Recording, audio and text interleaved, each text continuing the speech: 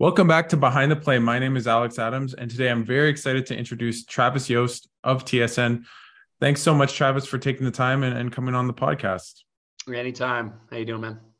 I just want to ask you first a little bit about your career, Travis. When did you first think you might want to pursue a career in sports journalism? I'm still thinking about that. Fun fact, still my side job. However, I think you ask a really important question, right? It's a very different reality for people in the workforce right now. There are a lot of people with two jobs, even people who are insanely successful in their first career. A lot of people do it either for hobbies or side jobs or additional income, whatever the case is. But when I was doing my undergrad, I did my undergrad at Arizona State, and at the time, I had, let's say, time to kill on weeknights and started watching a ton of out of market hockey and then started writing about it. And I did that for the first about year or so. Started covering the Ottawa Senators over at Hockey Buzz. And the point I'm trying to get to is I had utterly no idea that I was doing anything other than just like something out of self-enjoyment. Like, I write some thoughts about a hockey team and people seem to care about this. And I'm not entirely sure why anyone would read me. And then my readers went from like 10 to 100 to 1,000 to 10,000, right? And it just kept multiplying. And the thing that I did not realize I was doing, it was a feedback loop, right? The more I was writing, the better I was getting at it. And the better I was getting at it, the more people were reading. And the more reliable I was putting content out there, the more frequently people were checking. But about 2010, I started really getting into hockey analytics because separate to this, my real career and what I tend to be competent at in life, which there's very few things in that bucket, by the way, is I really am driven and motivated and interested in numbers. And I thought that this was a massive missing niche or realm in the world of hockey coverage. And I felt then the same way I do 13 years later, which is freakish to say, but it's a massive area of opportunity for organizations. It's become kind of the ground zero of what I write and how I write. And I've stayed on with I signed on with TSN. I spent time writing at the Sporting News and the Ottawa Citizen and all paid jobs at that point. And I was like, wow, people are paying me to write about stuff that I cannot believe this would have ever happened 5 years prior to that. I've been at TSN since 2014. This is actually my 9th year. This will be the 9th. I always say TSN is Travis Sports Network in the summer because anyone important gets the summer off, and then they let her rip in the summer. So I get a good 8-week stretch here when everyone else is on vacation, but really enjoying it and really the one thing I would emphasize is a lot of it was just repetition of something that I enjoyed doing. And now it's actually not only become a regular and reliable income stream for me on something I enjoy doing, it's supplemented my real career. I find myself to be a very strong communicator, very efficient, technically speaking. I've learned to comprehensive levels R and Python and ways to code and ways to capture data and data mine. And all of this, it's like a tree with many different branches and tentacles. And you don't realize it until you're kind of deeper down the road. What you mentioned how you feel as though the NHL or the game of hockey is kind of missing stuff and analytics kind of clogs that hole. What do you think people are missing in the game that analytics bring to the game of hockey and that you think are really important that people might miss? Just like you can be a bad numbers guy or a bad scout or anything, there's nuance to every niche, right? But the reality is the eyes of humans lie to themselves all the time, me, you, and everyone else on the planet. And you hear horror stories sometimes of whether it's the scouting world in particular or organizational decision-making. And by the way, this is not unique to hockey. It's every industry for the most part now, where the justification to do something or not to do something had no mathematical underpinning. And I think that's like a minimum bar of expectations to clear in 2023. It's not that I'm a believer that everything can be quantified, right? And it just, a lot of times it just takes effort. It just takes effort, right? And there's always the question of, is it overkill? How much do you want to toss away qualitative analysis and scouting? I see all that stuff as complementary, right? Like if you were to unleash a numbers only driven organization in the NHL, just as an example, it would fail miserably, right? Because you don't have a core component of the nuance of the context that you're going to get from video analysis, just as one example, right? the same way I believe that, I'm very reticent, and I'm very, I shrug off the notion when I hear, and it's still rampant in the NHL, less so in some of the other sports leagues, where, scouting is, I can get into a building, I can spend 3 hours watching a game, I know exactly what happened, I close up the briefcase, I head home. It's rampant still in the league in 2023. And quite frankly, the organizations that think that way, first off, they're much smaller in number relative to where they are 10 years ago. And I think that's obvious, but you see themselves differentiating themselves in a bad way. There are very few of those organizations that are tending the cream of the crop. And you look around the league right now, Tampa, Carolina, Colorado, Vegas. I mean, these are organizations they have brilliant hockey on ice. They have brilliant hockey minds. They have brilliant scouting departments. But they've really been able to complement a lot of that by doing it the right with a mathematical approach, kind of underpinning or supplementing what they do. And to me, if nothing else, it becomes a good buyback, and it's a way to make organizations more sensitive to risk. You think of some of the worst decisions, the ones that we've all mocked over the last 10 years, many of which we knew at the time, not in hindsight. Almost every single one of them, the numbers were screaming, blinking red lights, bad move, right? Whether it was the Milan Lucic contract, I make fun of the Mikhail Granlund deal in Pittsburgh. It made it the trade deadline, but another just classic. Your risk reward was so negative and so muted that it was illogical to think that would have panned out. And it's not to say numbers guys get it right all the time, the same way scouts don't get it right all the time, but it's got to be complementary to one another.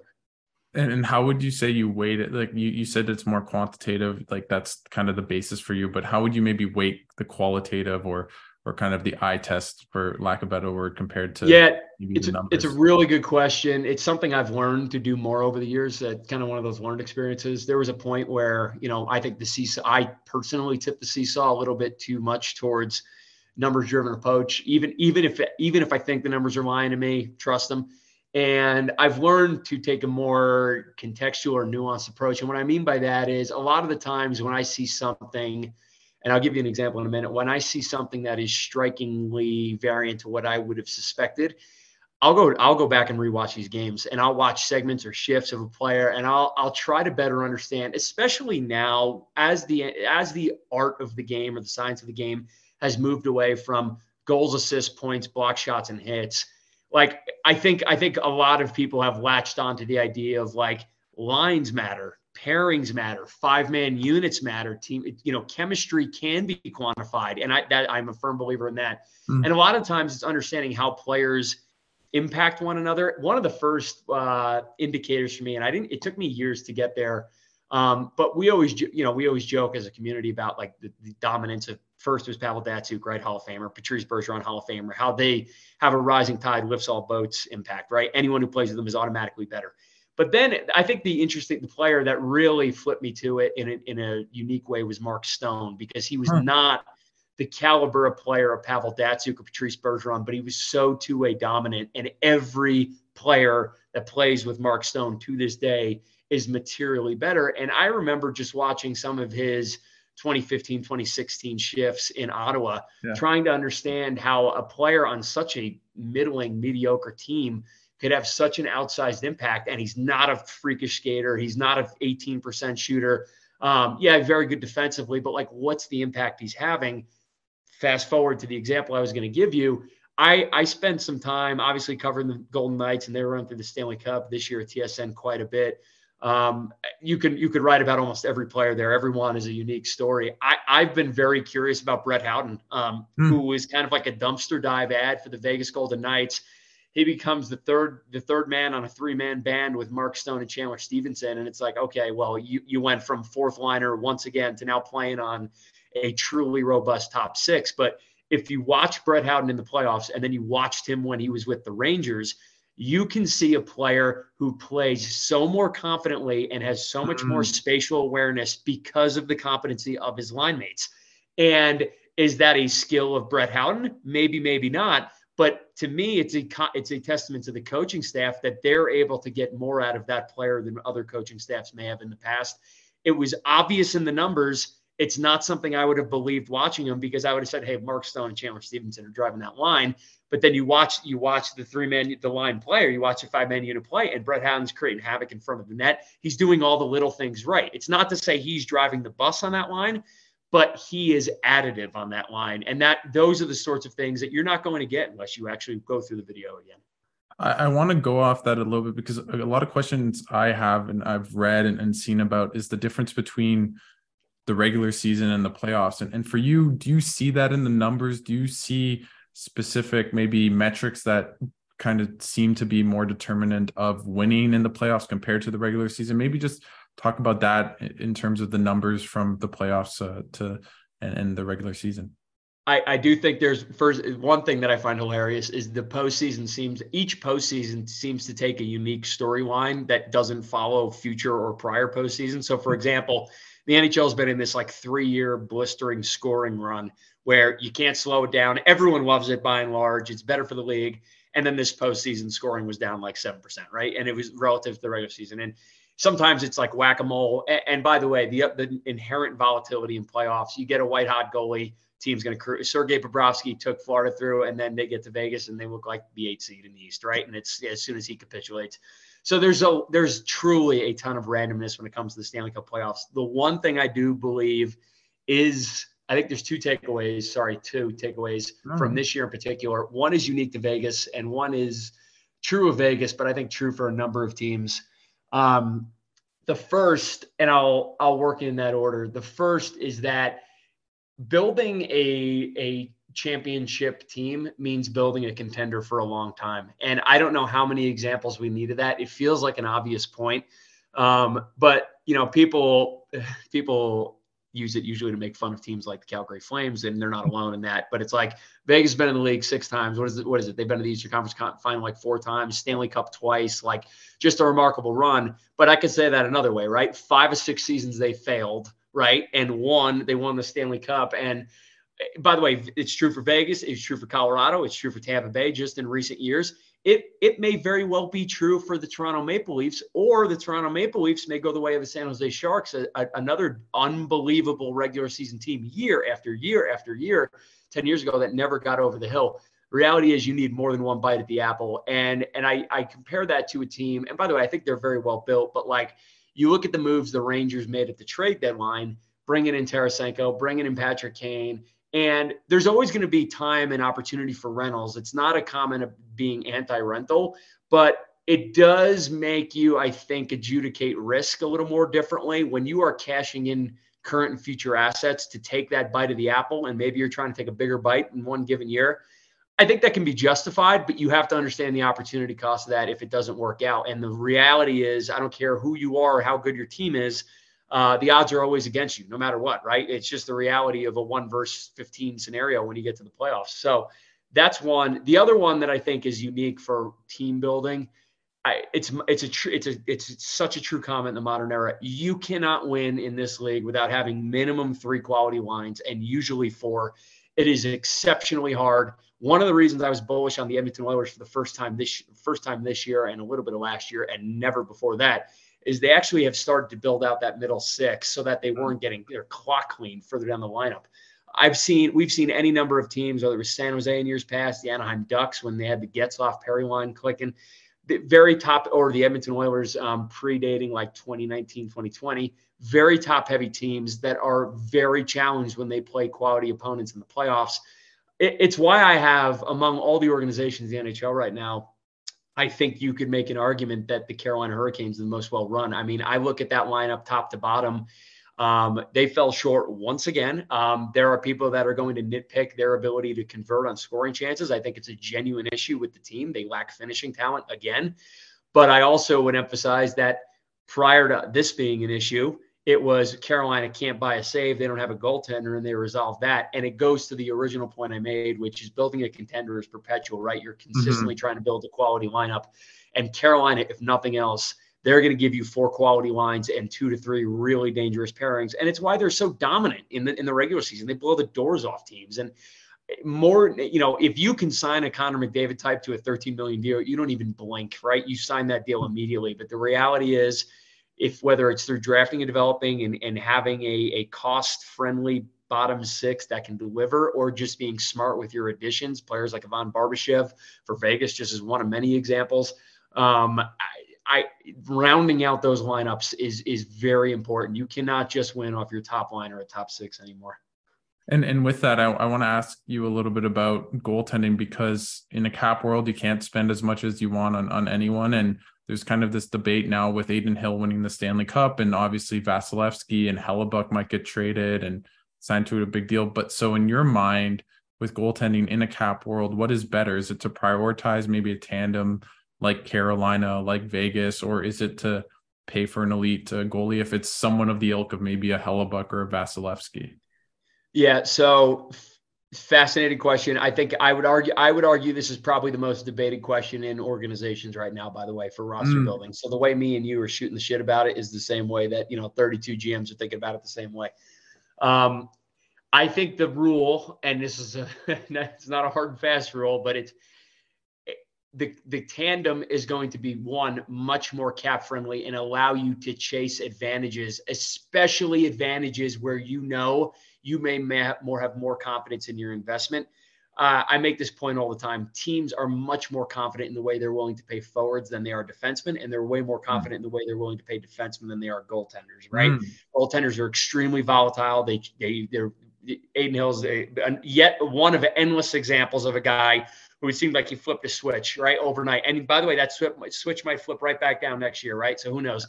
I think it's absolutely worth chasing the platoon in the absence of that elite number one goaltender, because it is going to be more cost advantageous to teams, generally speaking. That with that said, that shouldn't make teams reticent to signing star goaltenders, because having a goaltender who can outperform on a nightly basis is one of the biggest advantages you can have. It might be the biggest advantage. Yeah. The question is, can you actually find a goaltender who's going to yield that? For many years, and by the way, I may change this line of thought 2 years from now again. For many years, I've kind of kicked this around, and I have never been the goaltenders are voodoo and just, throw up your hands and just spin a wheel. I think there's has to be more to a science than that. I feels a little lazy, even if the broad and overarching point is it's hard to predict, which is true. I wrote something last year, and man, I really should do a deeper dive on it maybe this off season. But the one thing that I think is worth chasing when you pay for goaltenders isn't necessarily outperformance. It's reliability. And what I mean by reliability, the example I used last summer was why it made sense to pay Darcy Kemper. And their argument for Darcy Kemper was this: no matter what year you looked at, Darcy Kemper's range of performance ranged from good to very good. And there's some seasons that he was good, top 10, top 12 goalie. There's some seasons he was very good, top 6, top 7 goaltender. Your confidence in that goaltender delivering a quality season in subsequent years is very high. Or alternatively, if you're risk averse, your risk assessment of him relative to almost every other goalie in the league is going to be much more muted, because it's the guy is generally incapable of stinkers, right? And it's, again, this is not foolproof. Injuries happen, fatigue happens. Okay? Goaltenders go through any number of things the same way all professional athletes do. But in that same argument, it was an argument against a goaltender like Jack Campbell, right? And the Jack Campbell deal has completely blown up in Edmonton. Yeah. And a lot of that, and I think, and again, this is a little bit of an argument of convenience, I concede. But the argument there, right? Darcy Kemper's track record was much more robust. It was much longer in the tooth. Jack Campbell's performance not only was starting to capitulate towards the tail end of the prior year in Toronto, his range of outcomes was much wider, much wider. Yeah. And that is always a little bit scary. I will actually slap myself on the wrist for one example, and I'll tell you where the Darcy Kemper gambit would fail. Robin Lehner would be a good example of that. Now, Robin Lehner has been a very reliable goaltender in the NHL, but what happened here? He ran into significant injury problems. He's got multiple hip issues. Robin Lehner may not even play again. We have no idea the status of Robin Lehner. So that's a deal that would have blown up in your face. Do teams and organizations and fans have more time for, injuries set this guy career back and we kind of have to pick up the pieces? Absolutely. I think that's a much more digestible miss than signing a player to a bad deal where there was inherent risk. But again, that's my point, right? You're working like 80th, 85th percentile. You're trying to get most right. I always argue that a sign of a great GM is his good deals to bad deals are outweighed 4-1.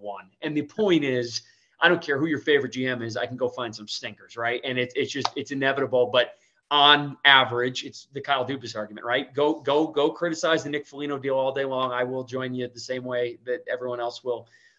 Go criticize him over what they did with Jerry McCann. I will as well. But if you're going to bring up those two examples, I can give you 10 that outweigh them, right? And that's how to me, you measure a good front office. And I want to go a little bit on the Leafs because you had an interesting tweet about Austin Matthews and that he'd be a fool to sign an 8-year deal with Toronto. Maybe talk about why you think that, and maybe is Matthews kind of changing the game in terms of high profile players choosing to kind of bet on themselves more like the NBA in terms of short-term contracts to maximize their value? Yeah, I got beat up for this, and I'm like, man, there's sometimes I get beat up for saying something, and I'm like, man, I think about it the next day and you're like, yep, I kind of understand why. I struggled with this one for two reasons. Number one, inherently, or what should have been obvious, right? There is a very real cap landscape change in front of the NHL in the next few years. And it's two-tailed, right? Not only is the growth of the current cap extremely tight, which is restricting not just Toronto, but every other team in the league and their ability to spend, and what that maximum dollar looks like. That's piece of it. The other piece is there is multiple looming rights deals in front of the NHL that is inherently going to lift the cap. We saw it to an extreme level in the NBA. I want to say about 5 seasons ago that took the cap, I think, up like $20 million in a blink. Don't quote me on the number. It was an insane amount though. And I don't expect that to be the case for the NHL, but if you look at it from Austin Matthews' perspective, it's not just the total compensation package, which I think he's more than earned. I think he's a top 3 player in the league. It's also like, if you take him at his word, he wants to win. This is not at all a comment about the Maple Leafs, but the comps I kept, people were saying, well, you didn't say this about Jesper Bratt. Jesper Bratt is not an Austin Matthews comp, so stop sending me that. Then you sent it, oh, well, what about Nathan McKinnon? Look at what Nathan McKinnon has that Austin Matthews does not, right? And a lot of what the NHL is about is, especially these guys that are ultra athletes, ultra competitive, they want to get paid. They want to maximize their earnings in just like anyone else on planet Earth. But many of these guys are wired, I want to win a title. And quite frankly, that you can't have a media landscape that talks about why the Maple Leafs cannot get over the hill over and over and over and over all day, every day. And in my opinion, justified at this point, considering how good they've been in the regular season and how much they've struggled in the playoffs. You can't juxtapose that against, why wouldn't Austin Matthews sign an 8-year deal in Toronto? It's like, maybe that's why. Like, I don't know. I feel like that's a reasonable counter argument. Yeah. So to me, like the argument that I think about Matthews, and maybe this is where I should have went a little more wordy. Like if Matthews, he's got all the cards in the deck, right? If Matthews wants to stay in Toronto, he absolutely can, because he's going to get that 8-year extension, whether it's today or next year or 2 years from now. Yeah. He can sign a 2-year deal, a 3-year deal in Toronto right now, maximize his earnings on that deal, and come 2 years from now, yes, he accepts the risk of a major injury railroading this, and that's on him and the player agent, and that's a decision they have to make. But realistically speaking, two-ish years from now, he could be in line to sign another 8-year deal that's 10 to 15% larger than the 8-year deal he would have signed now. So it's beneficial to the player. It's also benefit not just from a comp piece, but also from, am I setting myself up in a way to win the title? I would love to see, not an Austin Matthews comment, more of a general NHL cap comment. I'd love to see shorter contracts in terms of max term. I don't think the 8-year deals. I don't know if the NBA's 5-year max deals is the right number, but I think the 8-year deals are a little bit too restrictive, especially now where we know what drives a lot of coverage is speculation, free agent signings, trades. I mean, that's a lot. All of these sports leagues that are 12 months a year are driven in large part off of what could happen. And it's weird to juxtapose that against the NHL that literally just after July 7th, it's like, we're going to shut the doors until September 15th. We'll see you in Pennington. That's effectively what the NHL is. So I think there's opportunity there too, from a business standpoint. I want to ask you a little bit about the Sens. Obviously, you covered them for a while. I'm here in Ottawa, but what do you make of maybe like the new ownership? How bright do you think the future is? And maybe what do you think will happen with Debrincat? He seems to be out, but what do you think Dorion should do? Should he go for more future? Should he go for more win now? What do you just make of the Sens and their outlook going into next year? I would say their outlook is neutral, slightly positive. I'll tell you why. If I had to grade everything, negatives and positives, the thing that I think that stands out to me most is I do believe in their young core. I think it's a tip of the cap to Pierre Dorion and the scouting department and what they've been able to amass over the years. And let's call a spade though on this. Like, they completely destructed the organization to get to this point. But I don't know how many times I've tweeted it. I don't know how many times I've written about it.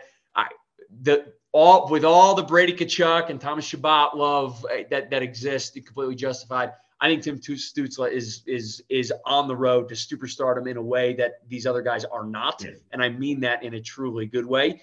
I think the lineup is reasonably deep enough to be a fringe playoff contender. I still think the defense needs work. I know there are a number of people that think this summer is hinging a lot on what they do in net. I think that's also reasonable.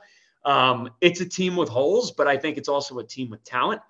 I do think the part that scares me is the front office. And so I think when you raise the question of what does Pierre Dorion do this summer, I don't necessarily – I think a lot of this is going to be contingent on what the ownership timeline looks like and how willing they are to make decisions. I don't know that Pierre Dorion has necessarily earned himself more time in the seat. When I mentioned the good move to bad move ratio, he'd be pretty low on that list. Like I said, feather in his cap on the scouting and draft and development side, but I take the feather out because the Ottawa Senators have to be a bottom 5 team in the league when it comes to evaluating NHL talent. Yeah. They have to be one of the worst organizations, and time and again they lose these trades, and it is apparent, it is obvious. I've seen arguments, and there's probably truth to it. Under-resourced, underfunded scouting departments, no hockey analytics department that exists in reality. A GM that was under the thumb of old ownership, like it runs the gamut. So that, again, just like every other organization, there's nuance there. I don't think he's done a terrible job, but you look at the moves. It's hard to compare it's hard to look at Ottawa's front office and then look at a Carolina or a Tampa or a Colorado and this goes on and on and on at this point. Now it's not just 3 teams and say, yep, we're on par, right? It's just, you're lying to yourself, right? So I expect that there's likely going to be change there. I think it would be justified. On the Debrincat question in particular, I don't think, and I think I said this last week when it became pretty obvious that he was going to leave.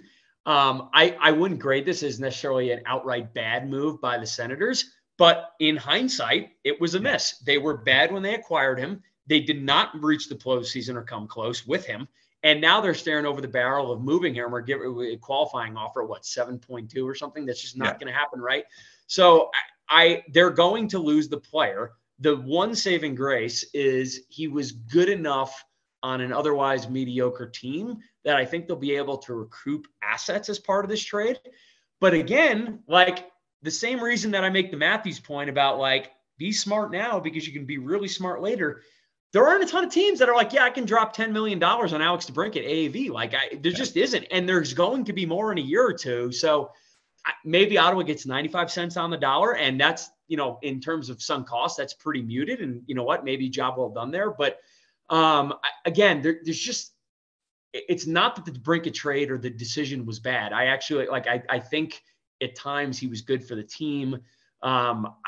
It just goes, you can't measure it as a win, right? And those losses continue to pile up under this current front office. And I do think, I think maybe one of the more interesting debates in Ottawa that I think is a genuine debate, because I think there's arguments on both sides, is do you go after the coaching staff first? Because I know there's frustration with DJ Smith. That's always the easier bullet to fire anyway, in fairness. Or do you go after the front office? My argument on the front office piece, by the way, just to kind of pull this full circle, because I think the coaching argument is a slightly easier one to make, maybe has merit too. Um, the average time, most teams who go through rebuilds return to the postseason within a 5-year window. I wrote this last year. And if you have a really successful rebuild, it's about 3 years. Now, get me wrong, right? It's a wide distribution. We've seen teams rebuild, and Ottawa 2011, 2012, right? We've seen teams rebuild 18 months later. You're like, they're in the playoffs. Like, what happened here, right? So it's not so much a rebuild. But most teams get there by year 5, which makes sense, right? You think about it, you're trading away players for a year or two, you're recouping assets. Now these assets are finishing their entry-level contracts, potentially in the NHL. They're getting better. She's starting to build in the contender. How many years is Ottawa into this now, right? So it's going on 7, right? It's going on 7. So they are easily on the far right tail of that distribution at this point. And I think that, you can put that at the feet of DJ Smith to some degree, but you can't put it all the way there. And that is the argument that I would make to people who say it's Smith that's kneecapped Dorion. Even if I say, hey, look, he's been a negative behind the bench, that's a tough pill to swallow. I think if you're making a save the GM, get rid of the coach argument, it's just taken way too long, and the team's just not there yet. I guess my last question on that just quickly is, how much do you think there may be lack of depth, which they've had for a long, long time, hampers them going forward because they've traded out so many assets for a guy like Debrincat, for Chikrin, for et cetera? It's not only that too, right? Like this is something I believe a ton in. The one thing that the numbers world does very, very well at, maybe the best relative to scouts. And by the way, there's a ton of things scouts do better, way relative to the numbers guys. It's finding those diamond in the rough types who are maybe, and usually it's their on ice numbers are better than their counting stats. And quite frankly, organizations miss this way too frequently. It's more of the play drivers, the possession drivers. They might be extremely good attacking the puck off puck in the neutral zone. They might be great defensively in the defensive third, but there's a lot of evidence that they are driving on ice performance. They don't have Ottawa. Like, just look at what occupied the bottom 6 and the players that rotated in that lineup this year, whether it was Austin Watson or Patrick Bound or Derek Brassard. I mean, it's just a lot of guys who just aren't very good, and it's hard to understand what they are doing additively for lineups. And like, I remember we talked about 12, 13 years ago, Ottawa had one of the best examples of a guy who you're like, is that guy any good? But he was insanely good. And it was Eric Condra. We used to talk about him all the time as a 4th-line winger. He maybe gave you 10 goals a year, maybe. But I'll tell you what, no team outscored Eric Condra when he was on the ice, right? It was obvious. It was obvious evidence that he was persistently playing in the offensive zone and driving play. David Moss, Nicholas Hjalmarsson. I mean, there's a laundry list of guys who weren't sexy names, but really delivered value in a way that wasn't obvious in the counting stats. If you look at organizations that are well run, and you look at how organizations that are so run or poorly run, that tends to be one of the differentiators. You look further down the lineup, and it's, you play against the Carolina 3rd or 4th line, they're gonna feed you in. Right? They're gonna knock your teeth out. You play against Ottawa's 4th line, you're going to run them over. And that's a big differentiator between the two teams right now. And in the modern era, so competitive, margins very thin, it matters a lot. Well, Travis, I absolutely love this conversation. This was great. Thanks so much for doing this. Anything at TSN or anywhere else that you want to plug before you head off? No, I'm just begging you guys, keep reading in the summer. I know everyone goes to the cottages, but I know you got internet there. Travis Sports Network until September 15th, until all the important people come back. So please, I save all my deep dive, all the questions you guys ask me, all the stuff that I'm like, that's a big project, and there's no way I can get to it in the middle of January. That's the stuff that I go after in the summer. So please keep reading in the summer, and then you can stop reading me come September. Well, I'll definitely be reading you this summer, and thanks so much, Travis, for taking the time and coming on. All right, man. Take care. Appreciate you.